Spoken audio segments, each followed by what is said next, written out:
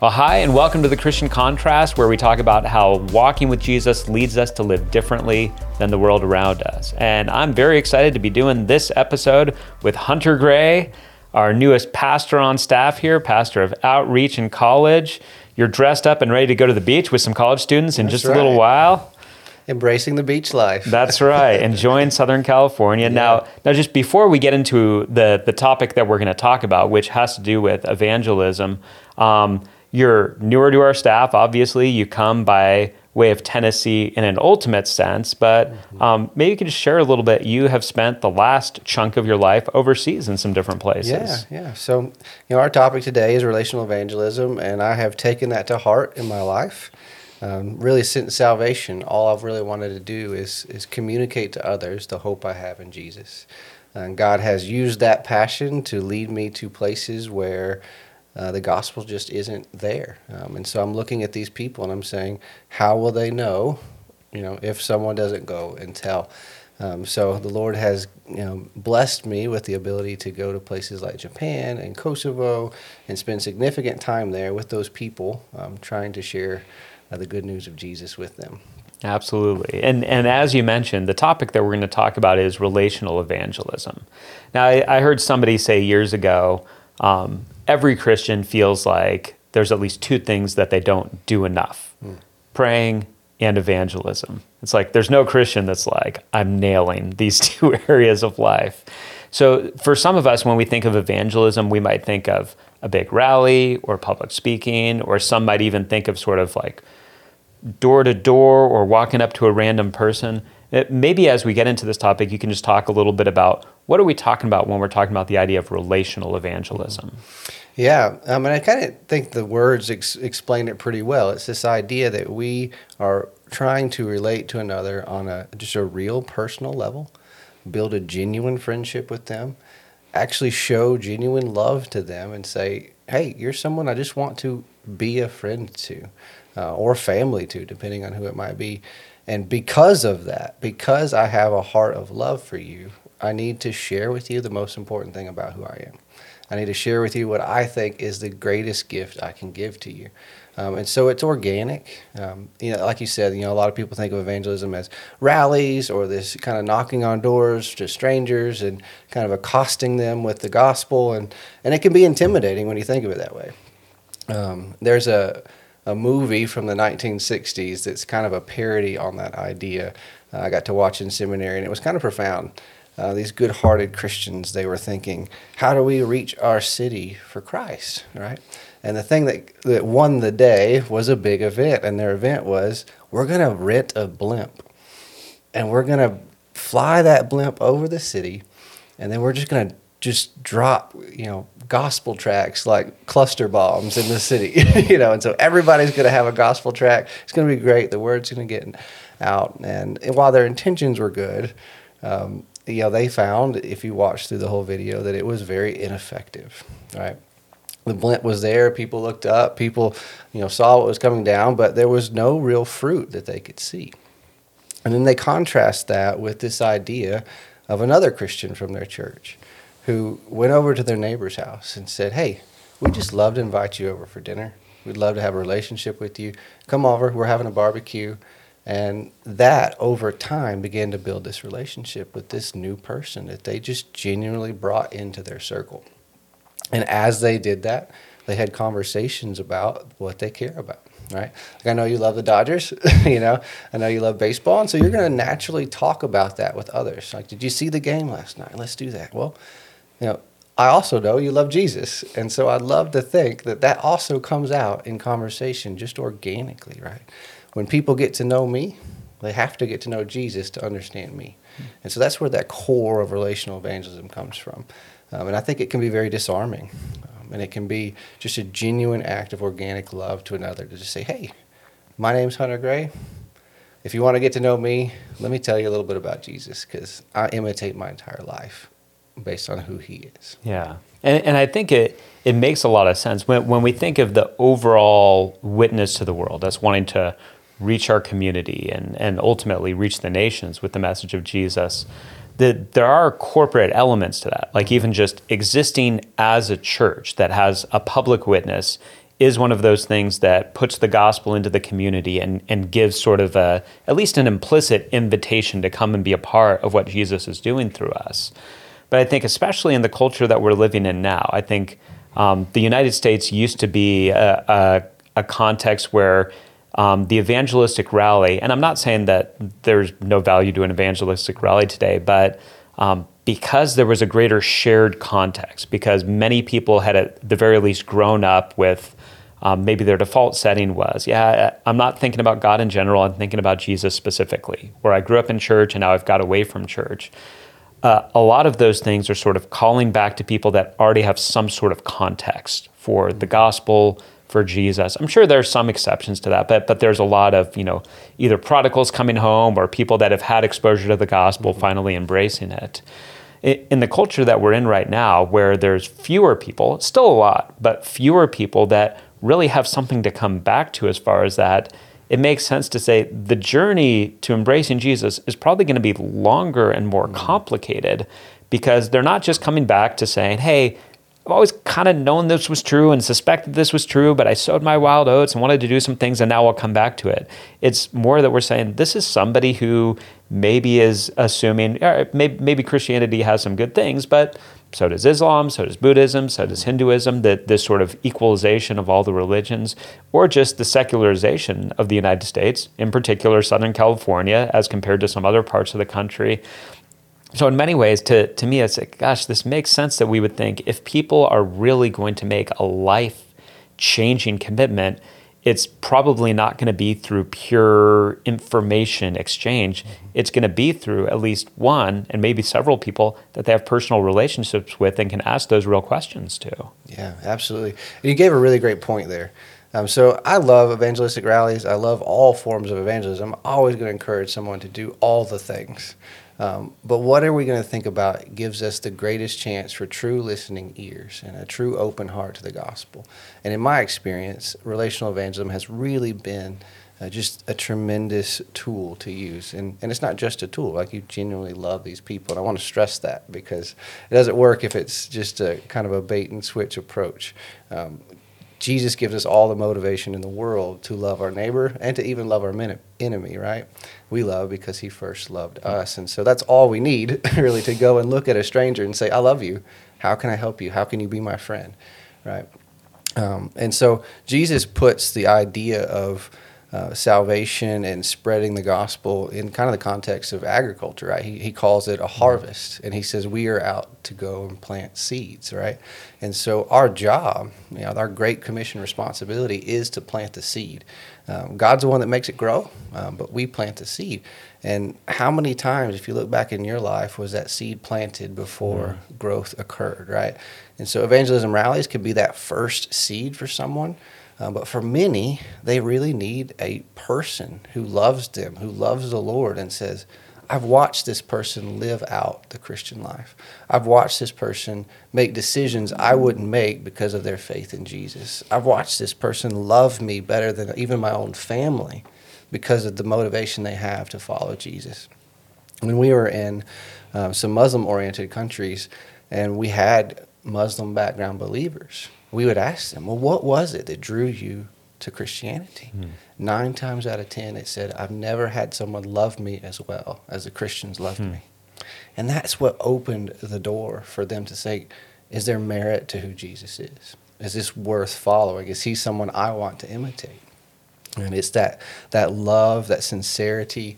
It's being the ambassador to Christ, right? He asks us to be his ambassador, to imitate him, to reflect who he is.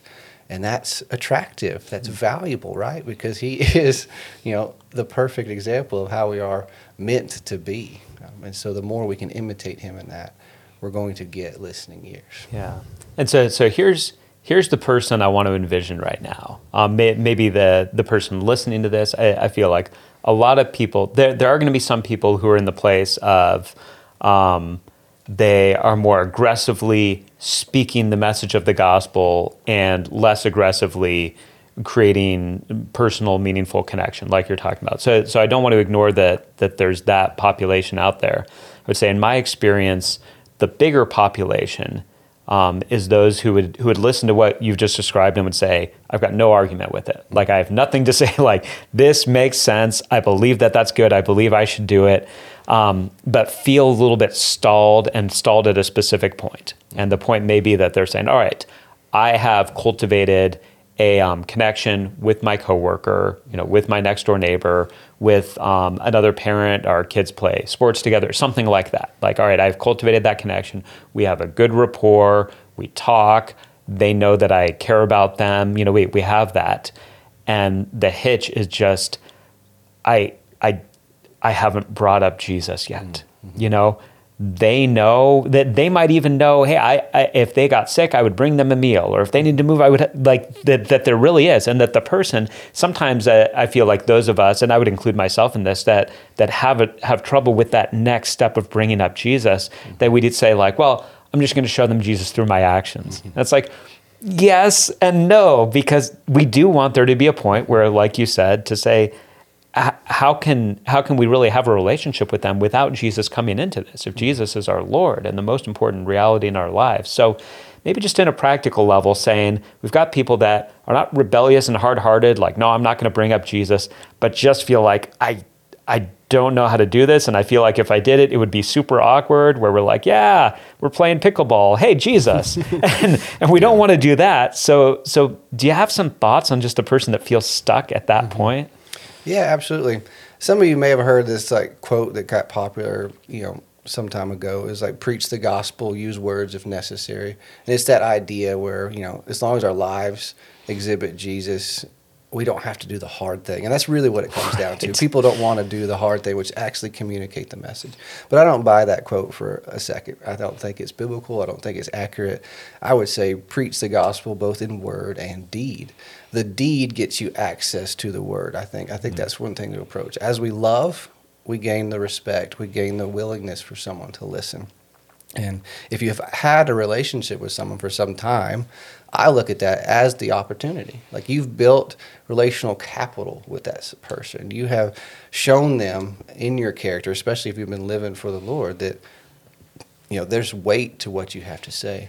And so then it comes to the time, where's the icebreaker? How do you get into that conversation? My first encouragement would be simply to begin to pray. Say, Holy Spirit, I really want a natural segue into sharing the gospel with this person.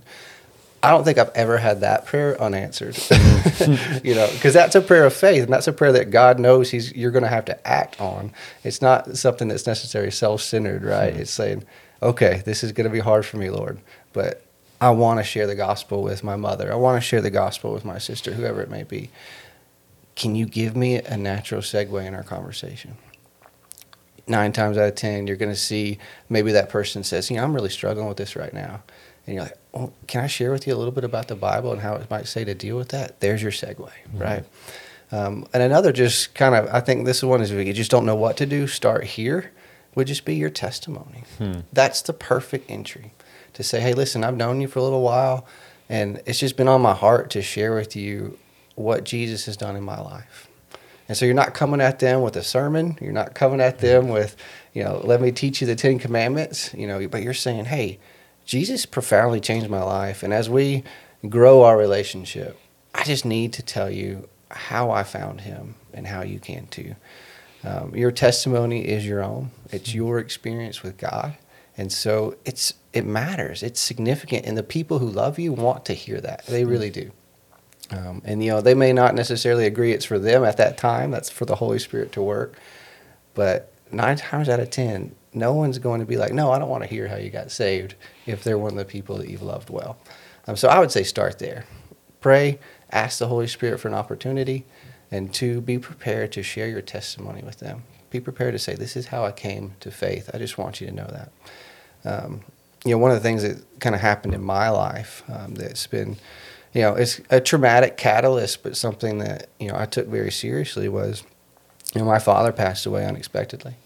And my relationship with him, just the way we grew up, because of some things, we didn't really talk about spiritual matters very much. And as deeply as I love Jesus, he was probably the hardest person for me to bring up Christianity to. And not because he didn't believe. It was just the way our relational dynamic was. But I always wanted to be able to have more relationship with him, that we could say, Dad, I want you to pray for me. What's your testimony? I want to hear, these kind of things. And it was difficult for me. And when he passed, there was a moment where I was like, well, I just don't know where my dad was in his faith. And now, praise God, through the funeral and through some people reaching out to me, I was able to see a lot of evidence of his faith. I was able to see him take genuine steps of faith through these testimonies of others. And I treasure those experiences. But what that experience taught me was, have I even shared the gospel with my family? Like, the people who love me the most, the people who know who I am, like they know I'm a missionary, they know I'm a pastor, like these are the people who would expect me to talk to them about Jesus, right? I was like, have I talked to even my sister, my aunt, my cousins about Jesus? Because they will listen. And that was what was reality. I could just walk up to them and tell them about anything. And so I kind of started making it my goal from that point on to say, even if I know these people are believers, I need to share with them my story about who Jesus is. I don't want a single person in my family to end their time in this world without me having that conversation with them. Even if I know they're strong Christians, right? My aunt is a wonderful Christian, but I'm like, I need to tell her about Jesus, right? I need to have that conversation just as a part of our relationship. And so that was something that inspired that to me. And maybe that inspires it to you before it's too late for someone in your family to say, hey, this is the most important thing about it. Me, my kids deserve to know that. My mother deserves to know that. My sister deserves to know that, right? Fill in the blank, whoever that might be. Go and just share that with them. And the simple prompting is, hey, I love you. I need to share this with you. I feel compelled to share this with you because I think you need to know this about me. Yeah. And let that be where that moment starts. Yeah. And that is good. I mean, like you were saying, sometimes just being upfront and being straightforward in a disarming way can be fine. I think sometimes we are looking for that perfect segue to happen, and sometimes just being gently initiatory with it could be, especially if it's a long-term relationship. Yeah. I think one of the things that a friend shared with me years ago is he talked about something that he would call faith flags. And the whole idea, he would talk about throughout the week, we have the opportunity to throw up faith flags. And what he meant by that was just in casual conversation to get to mention, I was at church this last week, or, I was reading the Bible, just something that sort of is putting the subject out there. And one of the things that I found is that there have been times that has then created the opportunity for later on for the actual conversation. When somebody's asking, if you're talking to a coworker and they're saying, what did you do this weekend? And one of the things involves, we had our church service on Sunday and this happened, or, it can be very natural. They're not going to be like, don't talk about church. They ask you about your weekend. It's okay to talk about. And I found that there has been a number of times that people have come back later on and said, hey, you mentioned this. It's not necessarily the people that I would assume, but sometimes it is. It's funny. I have a neighbor who, at this point, has sort of very politely is definitely at the point where he's not interested in coming to our church or really having a deeper conversation about Jesus. But almost every time that we talk, when we're out because we're both mowing the lawns or something like that, he asks about how things are going with the church, which to me is very interesting because he's begun to associate this with me. And I was even just this morning, I was praying for him, maybe because I knew we were going to record this, and I was thinking through in my mind, who are the people God has placed in my life? And I just started praying that God will do something that will prompt him to want more. And sometimes it's like, well, if there's a trial, he'll want, and I'm like, well, I don't know that I'm wanting to pray for suffering in his life. Maybe he'll just be struck with the ways that God has been really kind to him, and that will make him say, maybe I want to know God. He's been so generous to me. But yeah, I've had other times where the guy that I coached soccer with for a couple years, knew that I was a pastor and I'd sown some seeds for some years, and he and his wife ended up bringing up the conversation to me and Karina at one point when we were at a soccer banquet, just saying, how did this happen? How does somebody become a pastor? And it created this great gospel opportunity for us to be able to do that right there with them. And so I think there are ways where, Gary Keith, when he was here on staff, would talk about the whole concept of looking for people in the red zone, which which was just a shorthand way of saying there's people that seeds have already been sown, that they're at a point where God is already at work. And you're able to see like, hey, I'm not starting at ground zero here. Like these are people who are really interested in these conversations, and that can even be a gauge of saying, all right, focus some prayers, focus some attention here, because this person is showing some responsiveness to the idea of saying, I think I want to know more about Jesus. I think I want to know more about the gospel. And so maybe as a next question, just even talking there, probably a lot of people listening to this, they got the people in their minds, like you said, members of the extended family, maybe immediate family, neighbors, coworkers, friends from school. What if somebody's listening to this and they're saying, it's not that I don't know anyone, but I don't know where to start. I don't know where to focus here, or I don't know how to discern. Or maybe even somebody is saying like, very plugged in with the church, I don't really have non-Christian friends or non-Christians in my life. What would be some thoughts that you would have of just how to try to start cultivating those relationships that could provide the context for that kind of evangelism? Yeah, absolutely. It's a great question. And one of the things in your story that I want to point out and stress is who we are. Right. Who we are matters. And as we start thinking about new relationships, breaking up new ground, I want to encourage everyone listening to think about themselves as a Christian first, a whatever fill in the blank second, right?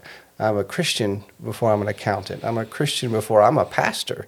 I'm a Christian before all other things. It's my identity.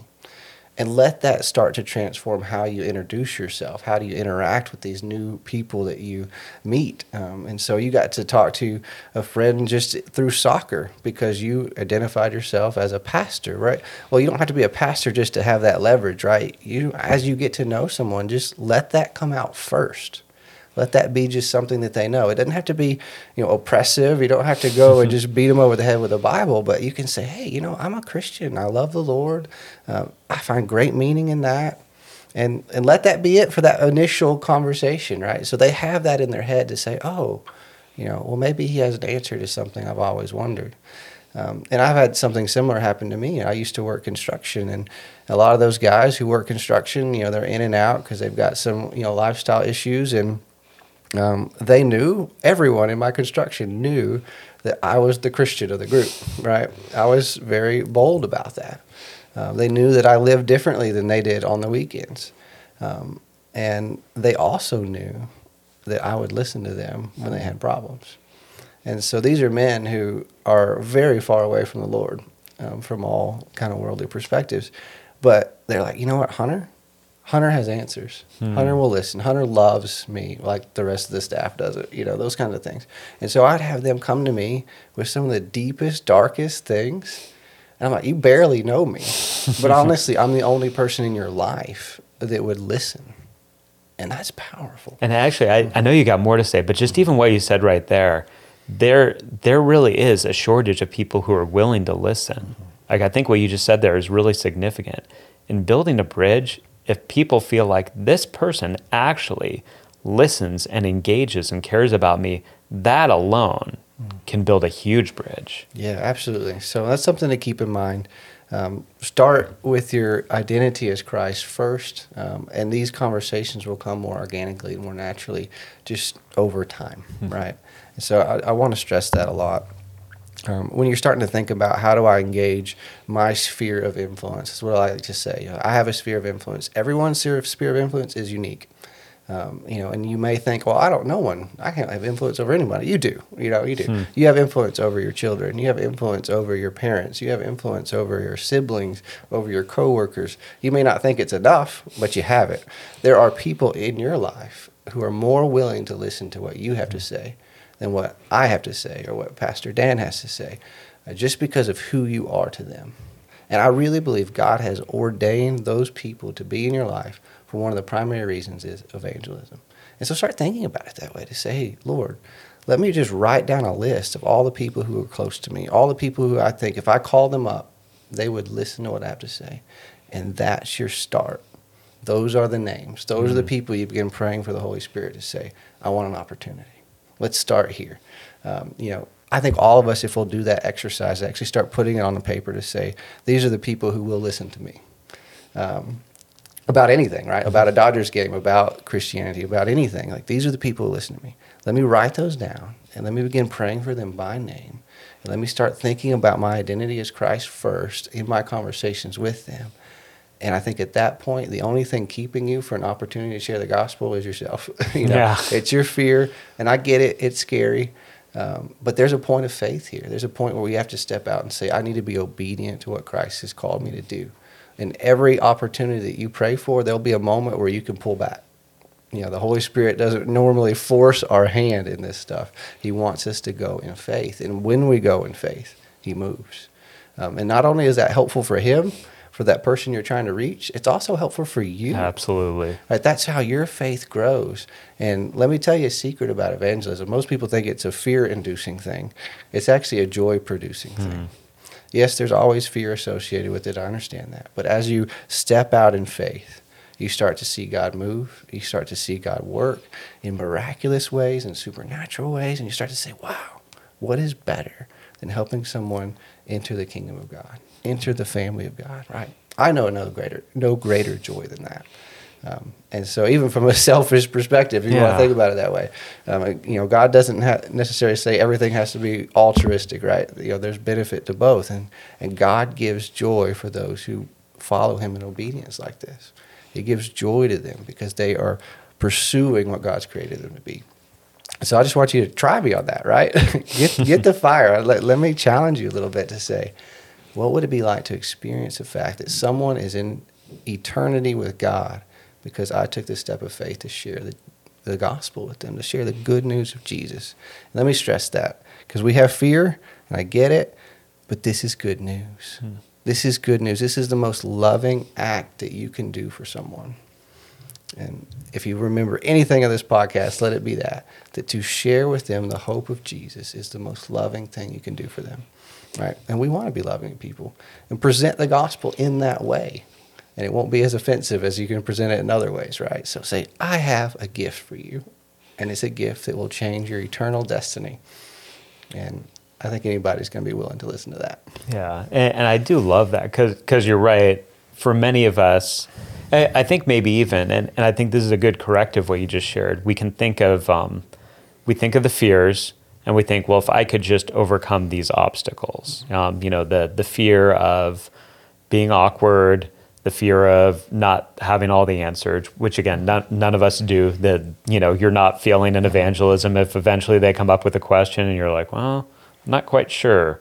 Let's do some research. Let me read a book. Let me check YouTube. I don't know, maybe not YouTube all the time, but let's see what we can do with that. But I think maybe sometimes we're sort of like, all right, if I can just get enough help in these negative things, I can get the motivation to push through the deep difficulty of this instead of really looking at the positive side of it. I know at different times I've tried to say to my sons when there's been some way that it's like, all right, you're going to be doing something that's uncomfortable for you. It's like we automatically think of all the ways it can go wrong. We're just like, oh, I could fail. I could be embarrassed. I could be unliked, things like that. And to say, well, why not spend a little bit of time thinking of the great things that could happen if you did this?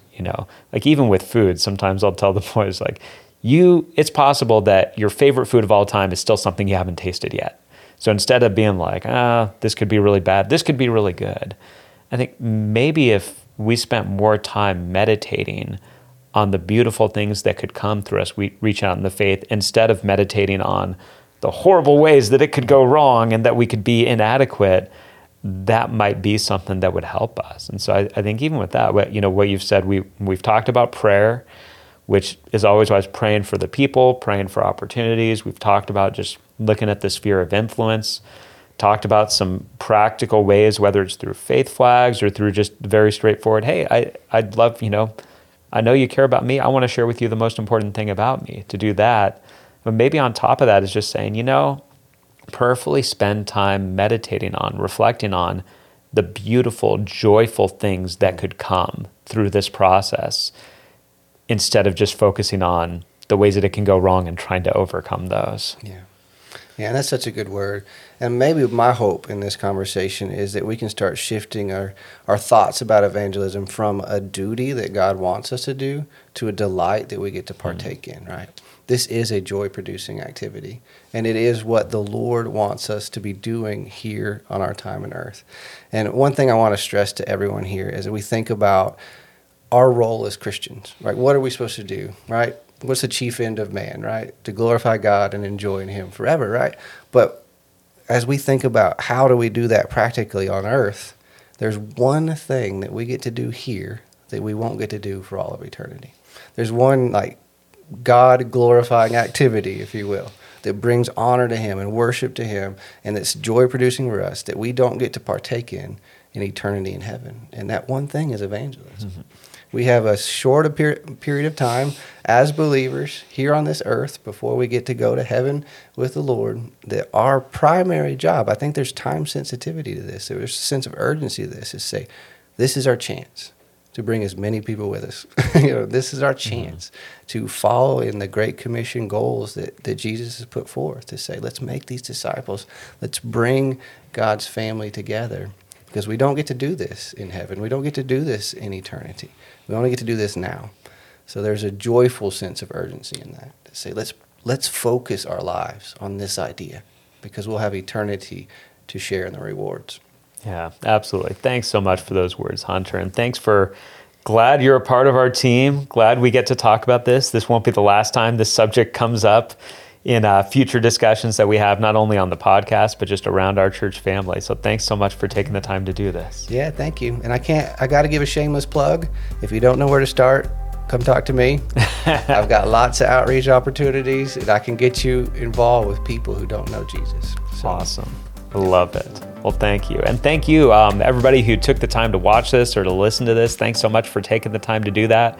We drop episodes of The Christian Contrast every 2 weeks, and so we love to have our content interacted with. We post all our videos on our website, lbf.church, and also on our YouTube page for Life Bible Fellowship Church. So if you go and ask questions or comment on those, I love to go back and check that and interact, because we love to have that kind of engagement with the content that we're putting out. So thanks so much for taking the time to listen to this. We'll be back in 2 weeks with another episode of The Christian Contrast.